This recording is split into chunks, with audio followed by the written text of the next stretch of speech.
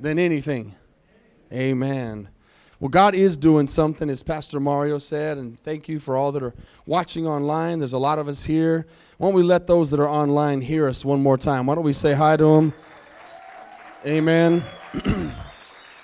Praise God.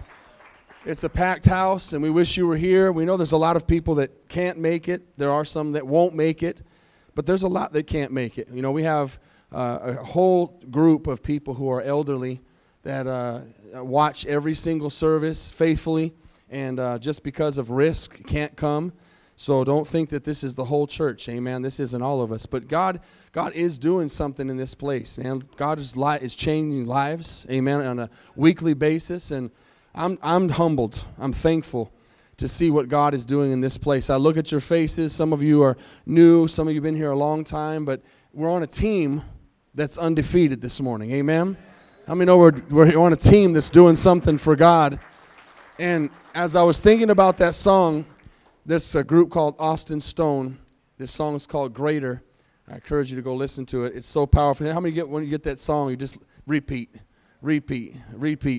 And God is doing something greater this morning than we can even imagine. Amen? Bigger than we can even fathom in our minds and in our spirits. I'm so thankful for the team that we have in this church that's working. You know, amen? We have a lot of people that are serving so that we can have a beautiful place to worship and be able to be online.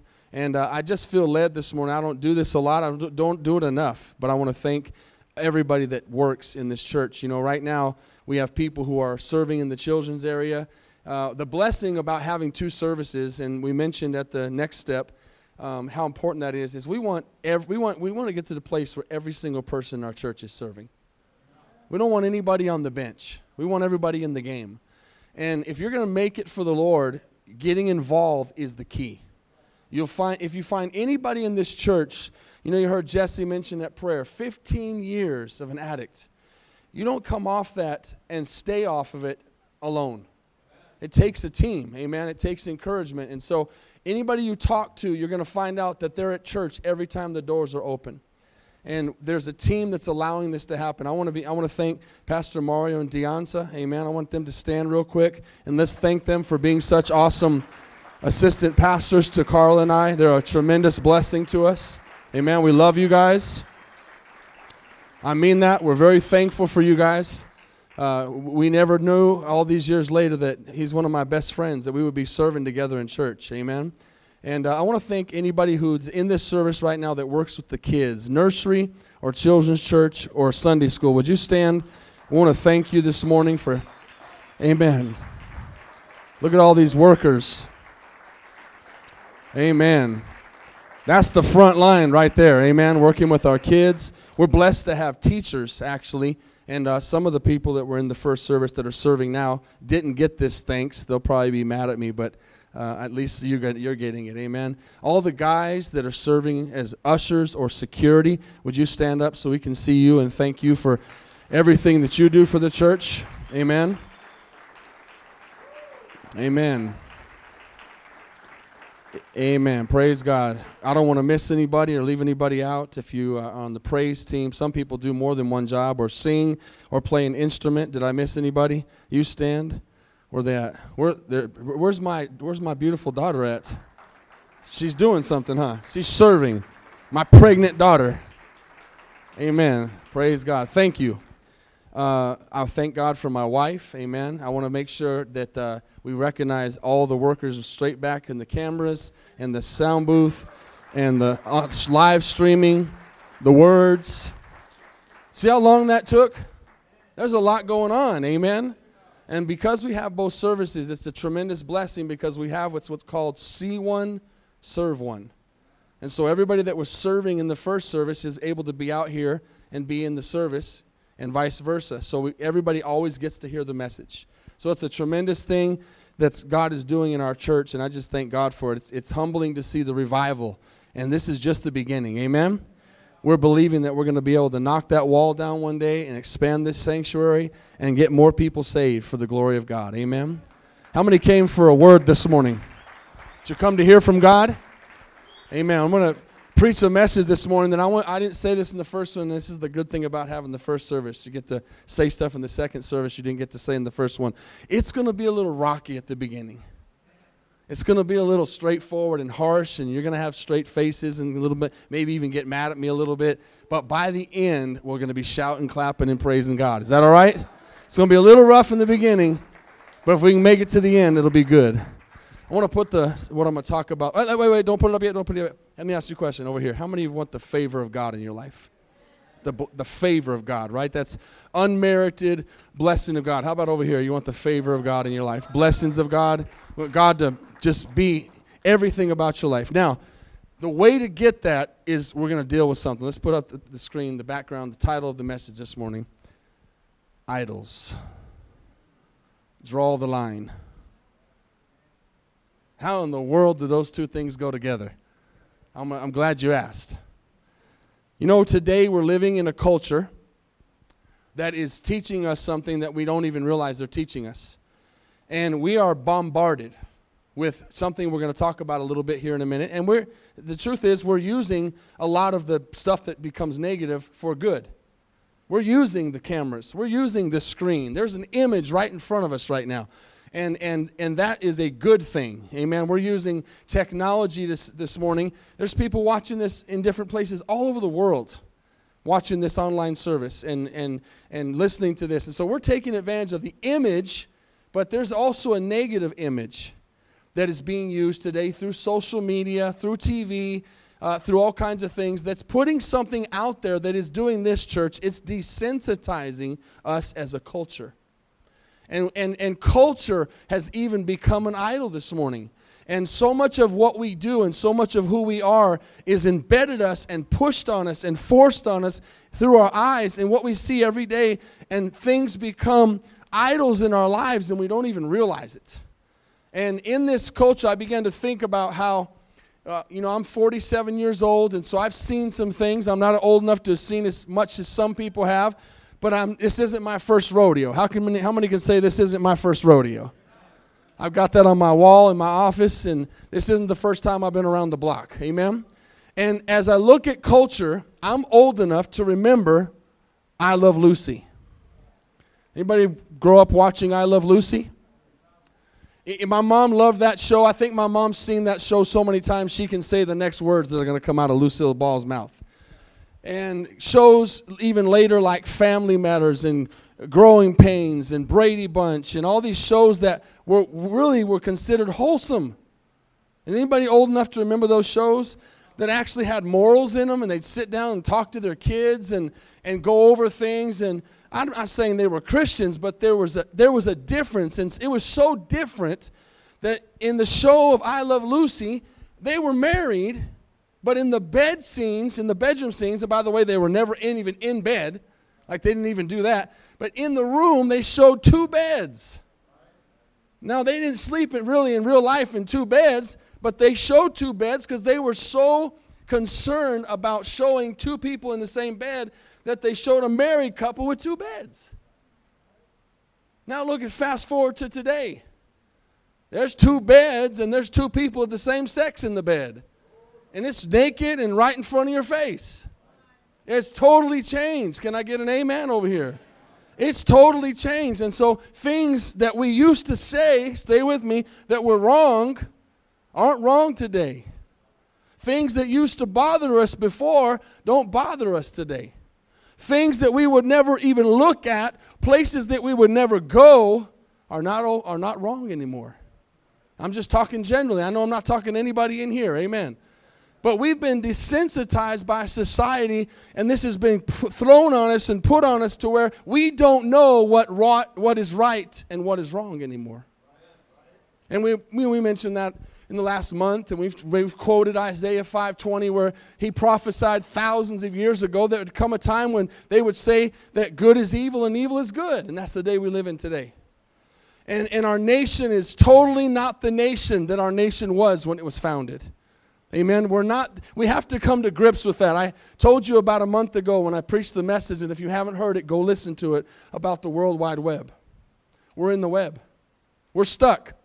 We have been trapped And unless you're going to go off the grid and live in the mountains with no internet and no electricity and no cars, and you're going to go live that life, you're trapped. And we need to come to grips with the fact that we're living in a day that there's a lot of stuff we can't control. But there is a lot of stuff we can control. And that's what I want to talk about this morning. Amen? I want to read one key verse. This is going to be in Colossians. This is going to be talked about a lot this week during small group. If you're new in the church and you're not in a small group, go and ask somebody who does small groups and get in one. I want to see it grow even this week, because what we do in the small groups in houses starting tonight all the way through Saturday is we get together in what's exactly it says, small groups of 10 people or less, and we go over this message. And that's where we're able to break it down, study it, ask questions, and really, really learn. So I really want to encourage you, especially if you're new, if you just started coming to the church, find someone and ask them how to get in a small group. But this verse is going to be the key. Colossians chapter 3, verse 5. This is a New Living Translation. He says, so put to death the sinful, earthly things lurking within you.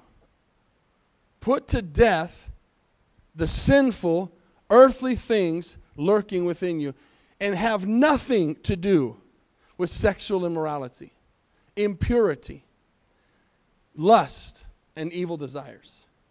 Notice that it does not say there, church, don't do too much sexual immorality. Don't be too impure. Don't be too lustful, and don't have too many evil desires. Do you notice there that it says have nothing to do with those things? But going back to what I just said a second ago, as society bombards us with images, bombards us with social media, bombards us with the news, bombards us with their belief of what's right and wrong, we have to make a decision every single day. And we have to be careful that these things don't stick to us. And that things don't become idols. And I'm going to show you in a minute what that means. I'm going to break it down a little more. But this is a verse we can really focus on. So when you think about Jesus on the cross, how many know he died for our sins? We know that when he died so we could be forgiven of them. But he's telling us we have to put to death those things in our own life. Paul said these words, I die daily.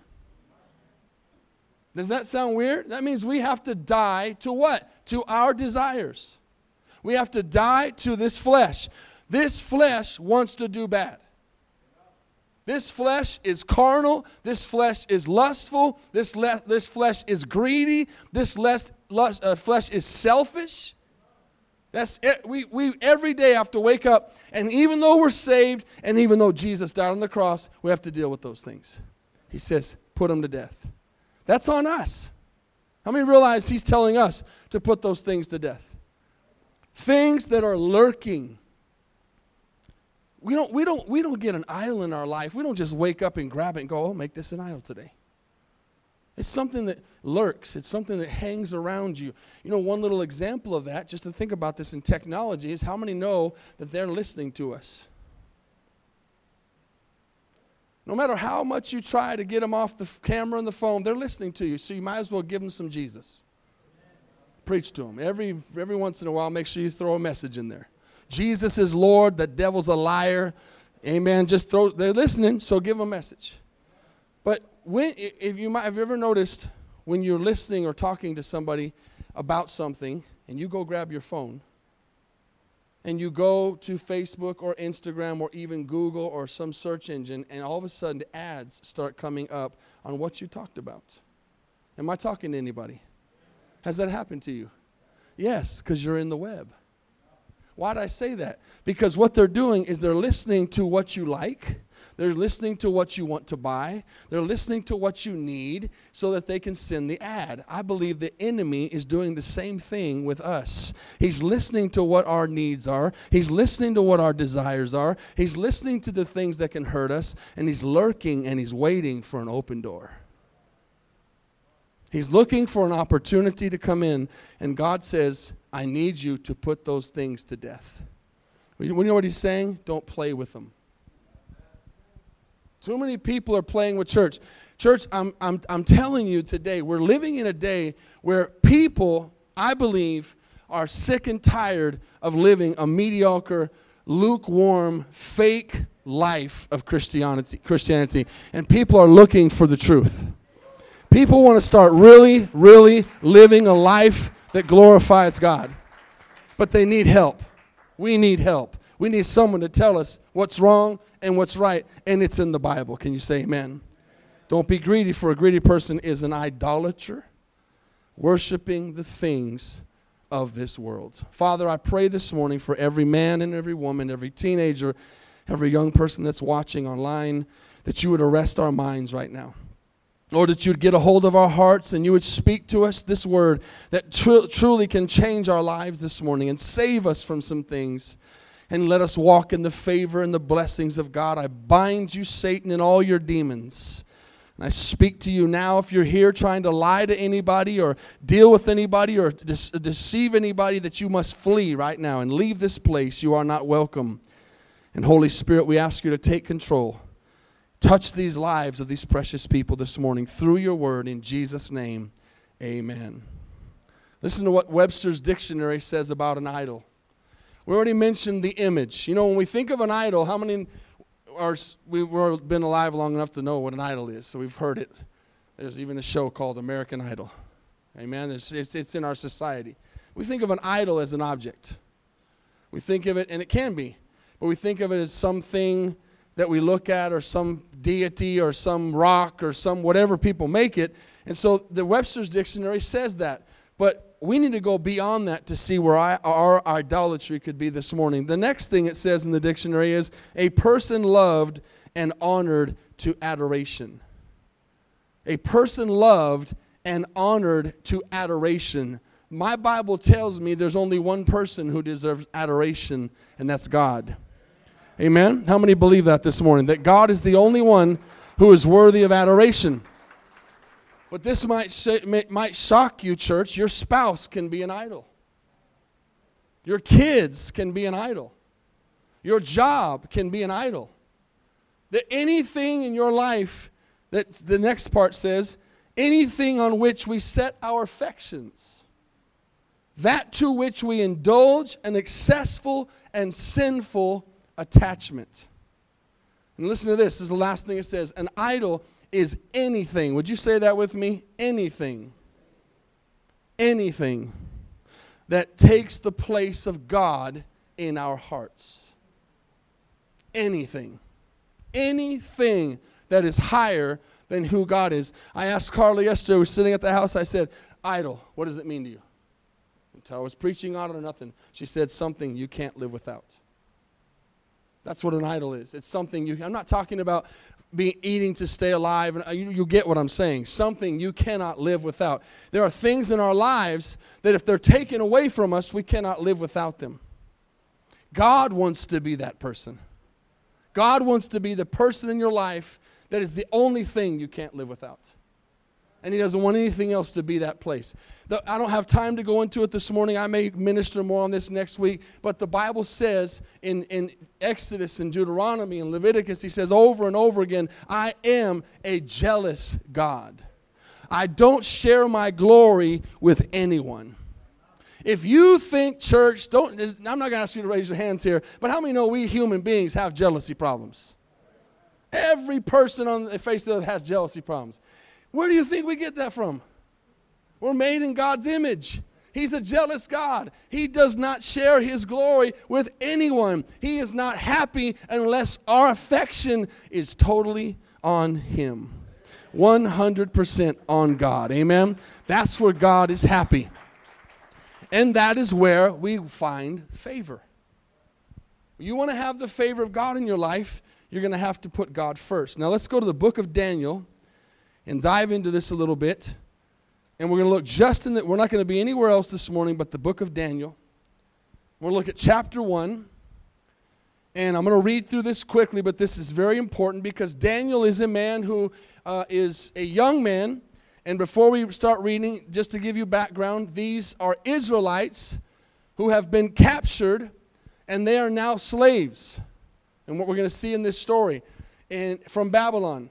And it says, in the 3rd year of the reign of Jehoiakim, king of Judah, Nebuchadnezzar, I had the hardest time for years preaching in Spanish to say that in Spanish. I'm going to try it right now. Nabucodonosor. So, okay, my brother-in-law said this. So with my nieces and nephews, it's if it's really good, so down. So I got the so. But I haven't said it for a long time.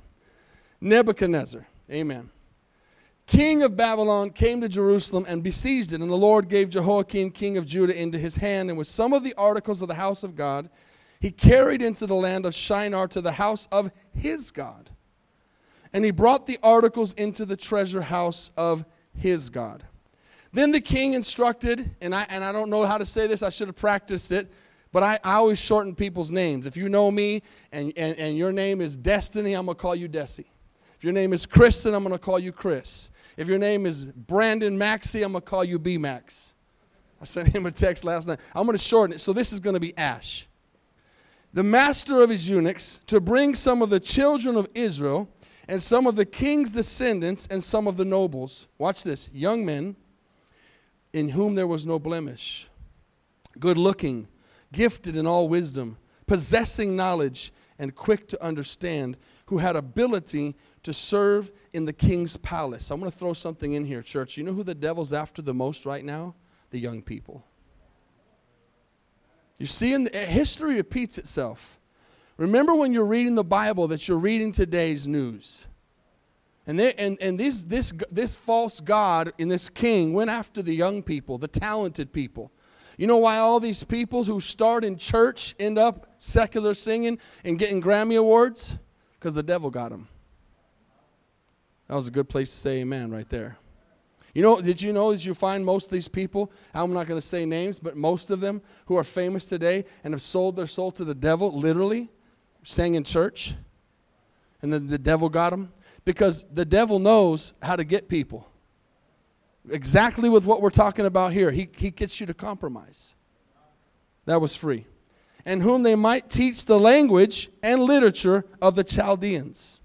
And the king appointed for them, watch this, and if you're taking notes or highlight or really want to see an emphasis here, it says, and he appointed for them a daily provision of the king's delicacies and of the wine which he drank. See, this world wants to give us our portion. This world wants to be our provider. How many know God is our provider? And then it says that they might have these things before them, that they might serve before the king after 3 years of training. Then it says, now from among those of the sons of Judah were Daniel, Hananiah, Mishael, and Azariah.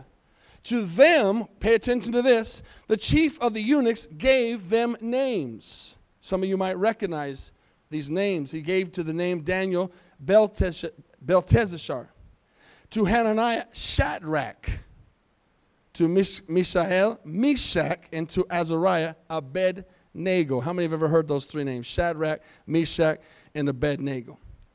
But Daniel purposed in his heart, I want you to pay attention to this, that he would not defile himself with the portion of the king's delicacies, nor with the wine which he drank. Therefore he requested of the chief of the eunuchs that he might not defile himself. Now I want you to pay attention to something very interesting here. This is going to help us. As these guys are captured, Daniel, Shadrach, Meshach, and Abednego, in chapter 1, they're given new names. It was something they had no control over. It was something that they couldn't help.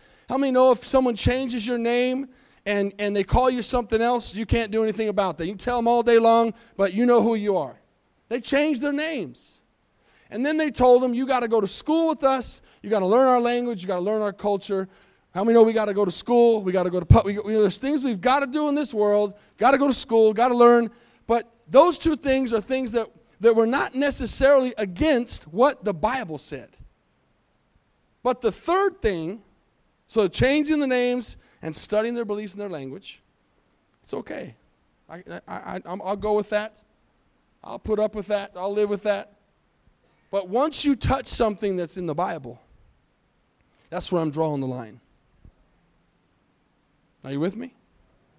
And here's the thing. It says, when it came to eating the food. So the king's delicacies. I mean, most of us today would say, man, that sounds good.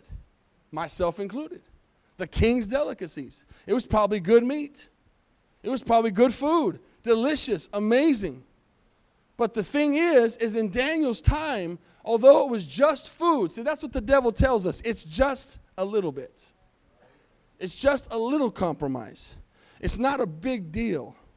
That's just that. It's just this. And today, church, I'm afraid that we have too many people as Christians looking to other Christians to make their decisions. I'm gonna let my convictions be based off of yours. And if I want to do something, I'll go find somebody in the world that'll tell me I can do it. And I'll find 5 or 6 people that'll tell me I can do it. But God is looking to give His favor and His blessing to some men and some women who will draw the line and say, when it comes to the things of the Bible, I'm not crossing this line. When it comes to the things of the Bible, I will not compromise. I will not change for you or anybody else because I'm going to serve God. Do I have anybody in here that wants to do that? I believe you all do. I'm giving you all the benefit of the doubt that you want that, as I do. So Daniel says, in my law, in my Bible, if you know the Old Testament, we cannot eat meat with blood in it. So he said, I have to draw the line. I can let you call me what you want me. My dad used to say all the time growing up, call me what you want, but don't call me late for dinner. Amen. Call me what you want. And make me learn what you want me to learn. And make me go to your school. But this, I'm drawing the line on because now you're asking me to break the law of my God. Are you with me? Are you seeing where we're going? So that was forbidden. He stood. Now here's the thing. Everybody wants to get God's favor. Everybody wants that. No one would say, I don't want God's favor. Everybody wants God's favor. But you're not going to get God's favor in your life until you start drawing the line. When you look at someone who has favor in their life, you can be sure it is them living a life where they have learned to draw the line and say, this is a line I will not cross. The line is this, that you will not defile yourself with this world. We're in this world, but we don't have to live like the world. And that's what the world wants. The world wants us to be like them. See, a lot of Christians, too, they want to be saved, they want to go to heaven, but they want to hold on to the world too. Now, does anybody know your Bible enough to know that God says you can't serve 2 masters? You can't have 2 masters. And God is a jealous God. And so He's not okay with lukewarm Christians. Matter of fact, He took the time to write about it in the Bible and said, if you're hot or cold, that's how I want you to be. But if you're lukewarm, if you're mediocre, if you're playing church, if you're just checking the box and going, and you don't really love me, I really don't want your worship. I really don't want you to love me. I want you all in or all out. All in or all out. Do I have anybody in here who wants to be all in for God? All in. If you're not going to get serious about it, go hang out with the world. Just do one or the other. Aren't we like that aren't we really like that too? Like, do you want your husband to love you halfway or fully? Do you want your kids to obey you halfway or fully? I mean, why is it that we look at God so different than what we expect from each other? We're made in His image. Amen. So here's something I want you to write down in your notes. Can your current habits carry you to your desired goal? Can your current habits carry you to your desired goal? So, as we progress and begin to close up here, and I go to another story here in the Bible, what am I trying to say? There's stuff in front of us all the time. And a lot of the stuff that's in front of us is not God. It's not godly. It's not something we should be doing, things we shouldn't be seeing, things we shouldn't be saying, places we shouldn't be going, ways we shouldn't be living. And God is calling us to draw a line and say, you know what, I'm not going to cross this line. I want to live a life of holiness. I want to live a life of righteousness. I want to please God. And that's what these men were doing. They were they were in a way worse place than any of us could be. I don't think, as far as I know, any person in this church is living here by force in the United States. I don't think any of you were kidnapped. And I don't think any of you are being held against your will Kids and teenagers, you don't count. Amen. And if you think you're being held against your will, God provide me a ticket for me and you to go to another country. And you can see how good you have it. But how many get what I'm saying? These guys had it worse than us. They were living in bondage. They were living in captivity. They were going against everything that they wanted. You think in our country, like, man, I don't like this country. I don't like the way it's going. Join the club. That's been like this throughout the entire time of the Bible. God's people are always going against the current. Just get used to it. Amen. Matter of fact, if you're not going against the current, you're going the wrong way. Amen. Did anybody get to watch The Chosen? I hope you're watching it. It's powerful. Second episode tonight. The guy that made it says the fish, in case you didn't hear him, the fish go in the opposite way that are green. That's the picture of what we're supposed to be doing.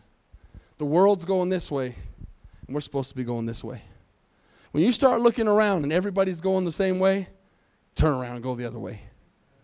Jesus said, didn't he say in his word, that the road to heaven is narrow, and the road to destruction is broad. I'm not saying that we can't all be here together as Christians and all that, but I'm saying when the world starts saying something's okay, it's probably not. Amen. So watch this. Let's go to this. In this story, I'm going to tell you where to go in a second. Daniel now is going to face Nebuchadnezzar's image of himself. He makes this humongous golden image, and he tells everybody, I want you to send out news that when I sound these instruments and I play this song, I want everybody to bow down and worship me. Anybody who doesn't bow down and worship me is going to be thrown into the fire. Okay? Maybe you've never been to church before. This is going to be a great story for you. This guy, Daniel, is a young man. He's not an old man. He's a young man. He's good looking. He's smart. He's wise. And he's holy. You can be smart and wise and good looking and you can even be cool and you can get along with people and people can like you and you can be holy. But you don't be like that to get friends. Please God. Please God. Amen? This man was doing it. The Bible gave you the description, but he said, there's a line I'm not going to cross, and I don't care who crosses it. So the image is made, and he is brought before Nebuchadnezzar, and I want to end with this story. And now I'm going to give you all the benefit of the doubt that you're all in on this, and you want to get all the idols out of your life, and you want to live for God like Daniel. How many am I getting the benefit of the doubt from? Y'all with me? How many want to live that kind of life? Because I want us to read this story together as if it's us as well. And so Daniel is told, find out by Nebuchadnezzar he's not worshiping. He goes before Nebuchadnezzar. We're going to pick up in Daniel chapter 3, verse 16. And it says, Shadrach, Meshach, and Abednego answered and said to the king, by the way, those three had the same exact qualities as Daniel. O Nebuchadnezzar, we have no need to answer you in this matter. If that is the case, watch this, our God, do you know who your God is this morning? There's a fervency that God wants us to be able to say, my God shall supply all my needs. My God is going to take, my God. How many know we need to know who our God is? He says, our God whom we, now watch this, whom we serve. It does not say whom we go and worship at church on Sunday. It does not say whom we talk about sometimes. It does not say who we wear a shirt about. What word does he say there? Serve. My God who we serve. How many know God's not looking for you to check a box that you came to church today? He's looking for you to serve him. He's looking for you to give him your life like he gave his for us. So he says, our God whom we serve is able to deliver us from the burning fiery furnace. And he will. Do you have that kind of confidence this morning? God will deliver me. He might, but he will. And he will deliver us from your hand, O king. But watch this. This is resolve. Too many people miss out right there. They say, God, I love you and I worship you. And they're telling him, and then something goes wrong. Or God doesn't do things the way we want him to do it. And then they're gone. They're not in the church anymore. They're not serving God for who God is. They're serving God for what they can get from him.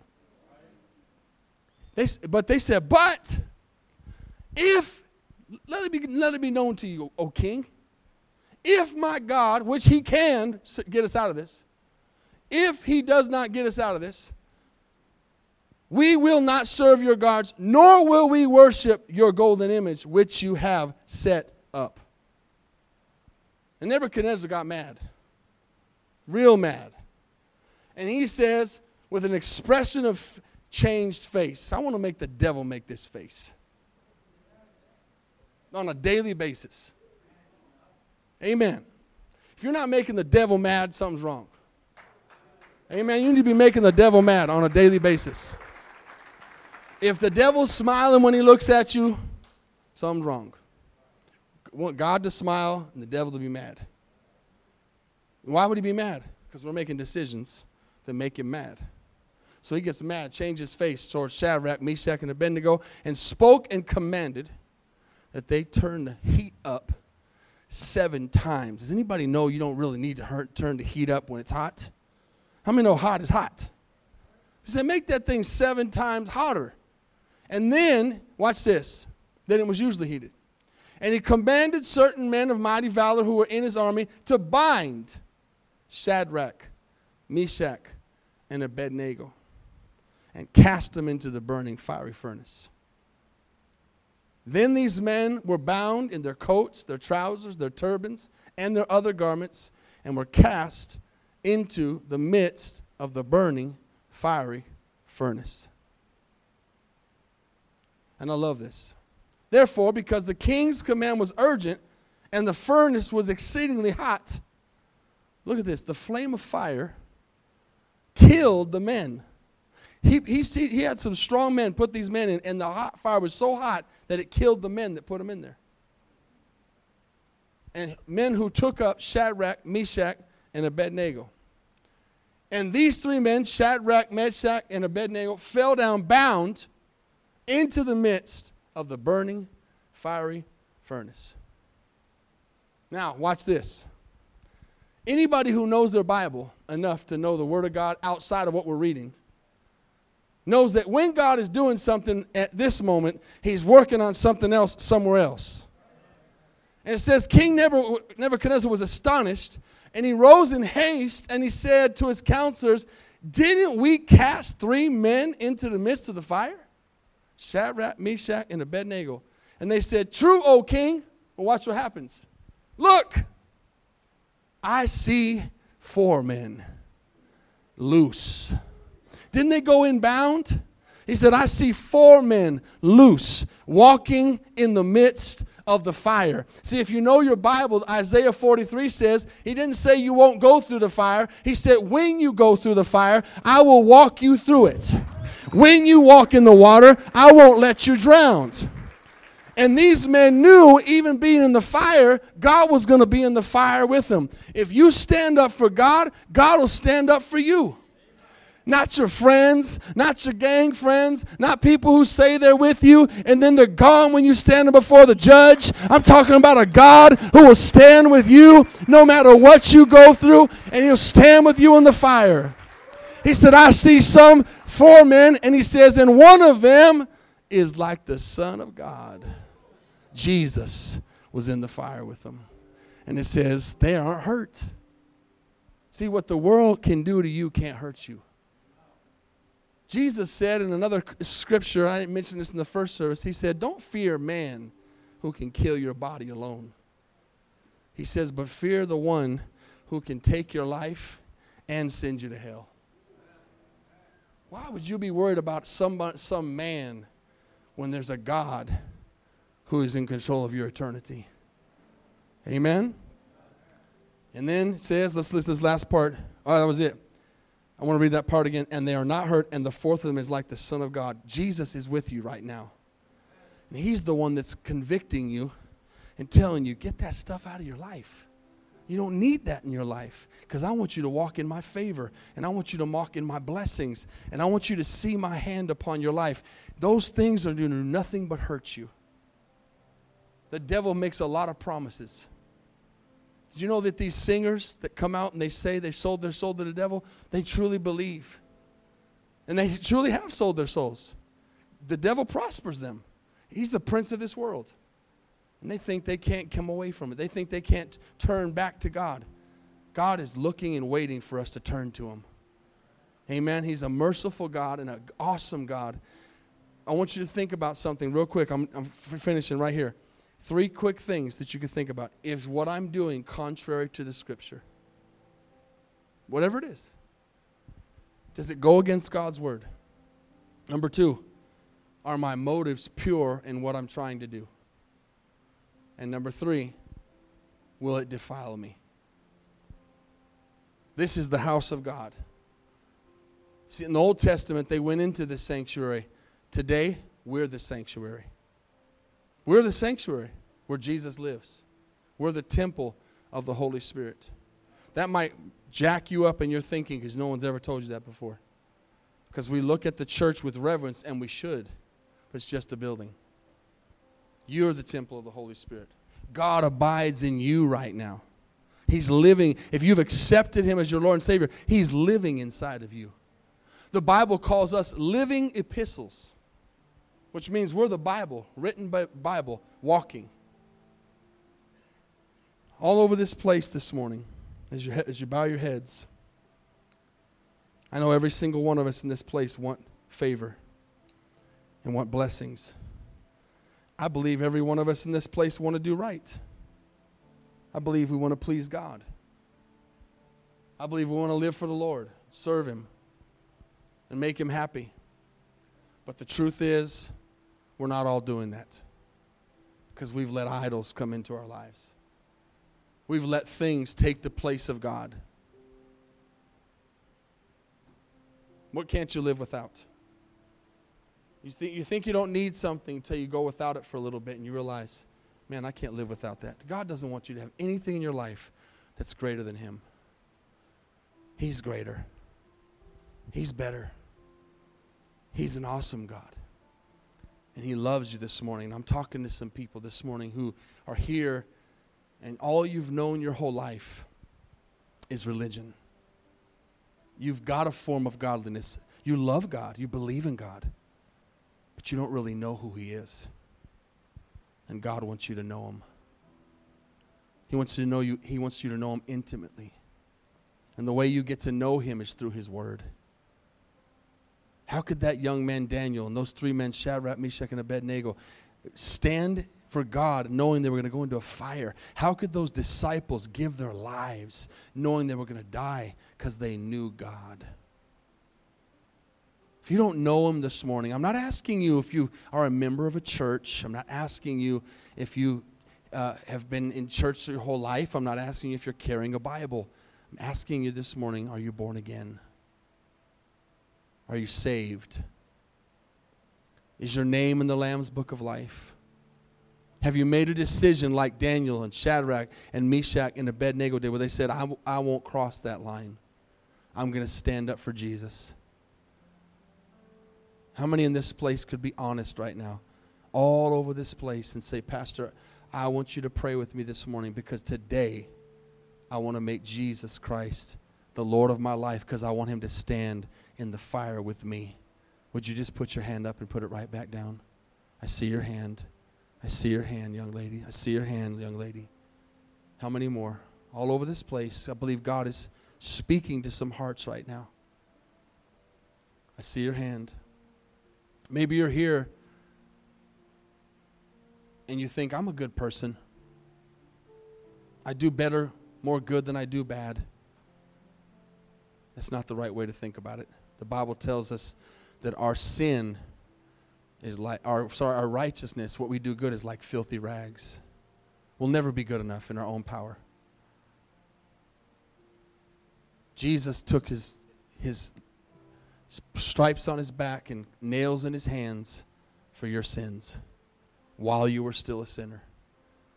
I believe there's some more people today that if you walked out of this place this morning and died, somehow lost your life, breathed your last breath, you're not sure you'd go to heaven. I want you to be sure. On that cross, Jesus had a thief on his side, one side, and a thief on the other. One mocked him, and one said, Jesus, will you remember me today? All he did was say, Jesus, will you remember me today? He didn't get baptized. He didn't go to church. He didn't tithe. He didn't pray. He said, Jesus, will you remember? What he was doing was he was putting his faith in what Jesus was doing on that cross. Will you remember me today, Jesus? Jesus looked at him.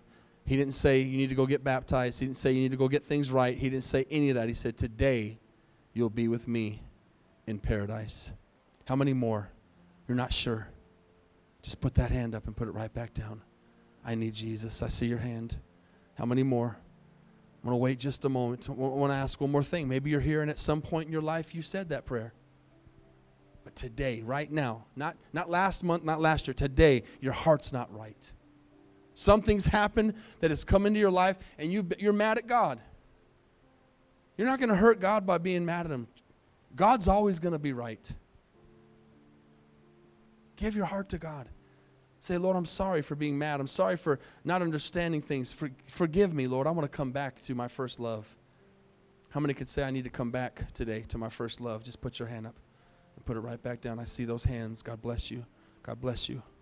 God bless you. Let's stand to our feet quickly, and please stay in this attitude because God is dealing with people's hearts right now. This is the most important part of the service. This is the part we pray for. This is the moment where we're going to make a decision that's going to change our lives. Did you notice in this story that Shadrach, Meshach, and Abednego stood for Jesus? They said, we'll go in that fire, but we're not bowing to you.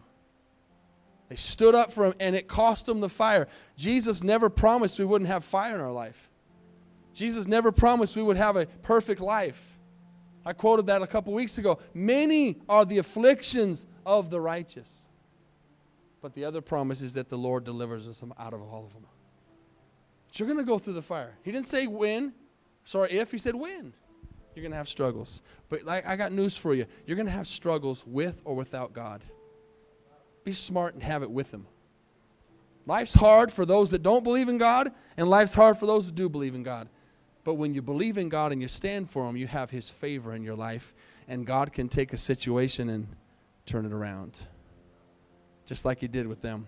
The Bible says that they came out of that fire and didn't even smell like fire. Do you know that's impossible? Anybody likes to get around a fire? You smell like smoke? They came out and didn't even smell like fire. That's supernatural. It's real. It's not a Bible story. It's truth. And today, God is asking you to stand for him. I saw many hands go up for salvation and rededication. If you raised your hand and you're serious, if you're not serious, don't even listen to me on this next part. Because if you can't do this next part, you won't make it anyways. You've got to make a decision that I'm not ashamed of Jesus. I'm not afraid of what the world thinks. I don't care. I only care what God thinks. If you raised your hand and you meant it, would you do one more thing? Would you find that nearest aisle, step out into the aisle, and come down here and tell everybody, I'm going to give Jesus my life today. Amen. Come on. Don't wait for somebody else. Come on, the church. They're coming. Over here, hands went up. Come on. Thank you, Jesus. Come on. Maybe you didn't raise your hand, but you know you need to come. You've never confessed Christ as your Lord and Savior. Come on. Come on, church. Keep clapping. We're going to wait. Thank you, Jesus. God's touching your hearts right now. He's seeing you stand for him right now. Amen. There comes some more. Come on. How many more? How many more? I'm going to stand for Jesus. We will not bow to you, and if you throw us in that fire, we're still going to worship God. Amen. Come on, I'm going to wait just a moment. There was a few more hands. I'm doing this for you. Make a public confession of your faith. Amen. Amen. There's another one. Come on. Praise the God. Let me say this real quick. You know, when I repeat things, it's not because it's a good line. It's because it's truth. Those men came out of that fire because they confessed they were not going to bow to that God. They said, so it was Old Testament terms. They didn't know Jesus yet. They said, our God is going to deliver us from this. Now that meant Jesus too, but they just didn't know Jesus yet. Today, we say, my Jesus, my Lord, is master, and I'm going to confess him before everybody. I want everybody to know that I believe in him. And Jesus said these words. What you guys just did is what's called a public confession of your faith. Because Jesus said, I want to congratulate you. You were the first one to move. Amen. You just moved. That's how I know you're serious. I'm going whether anybody else comes or not. That's what God's looking for. Amen. And then you said, come on, let's go together. And you came. You could have said no, but you came. I watched. Amen. That's good. We need someone to pull on us sometimes. Amen.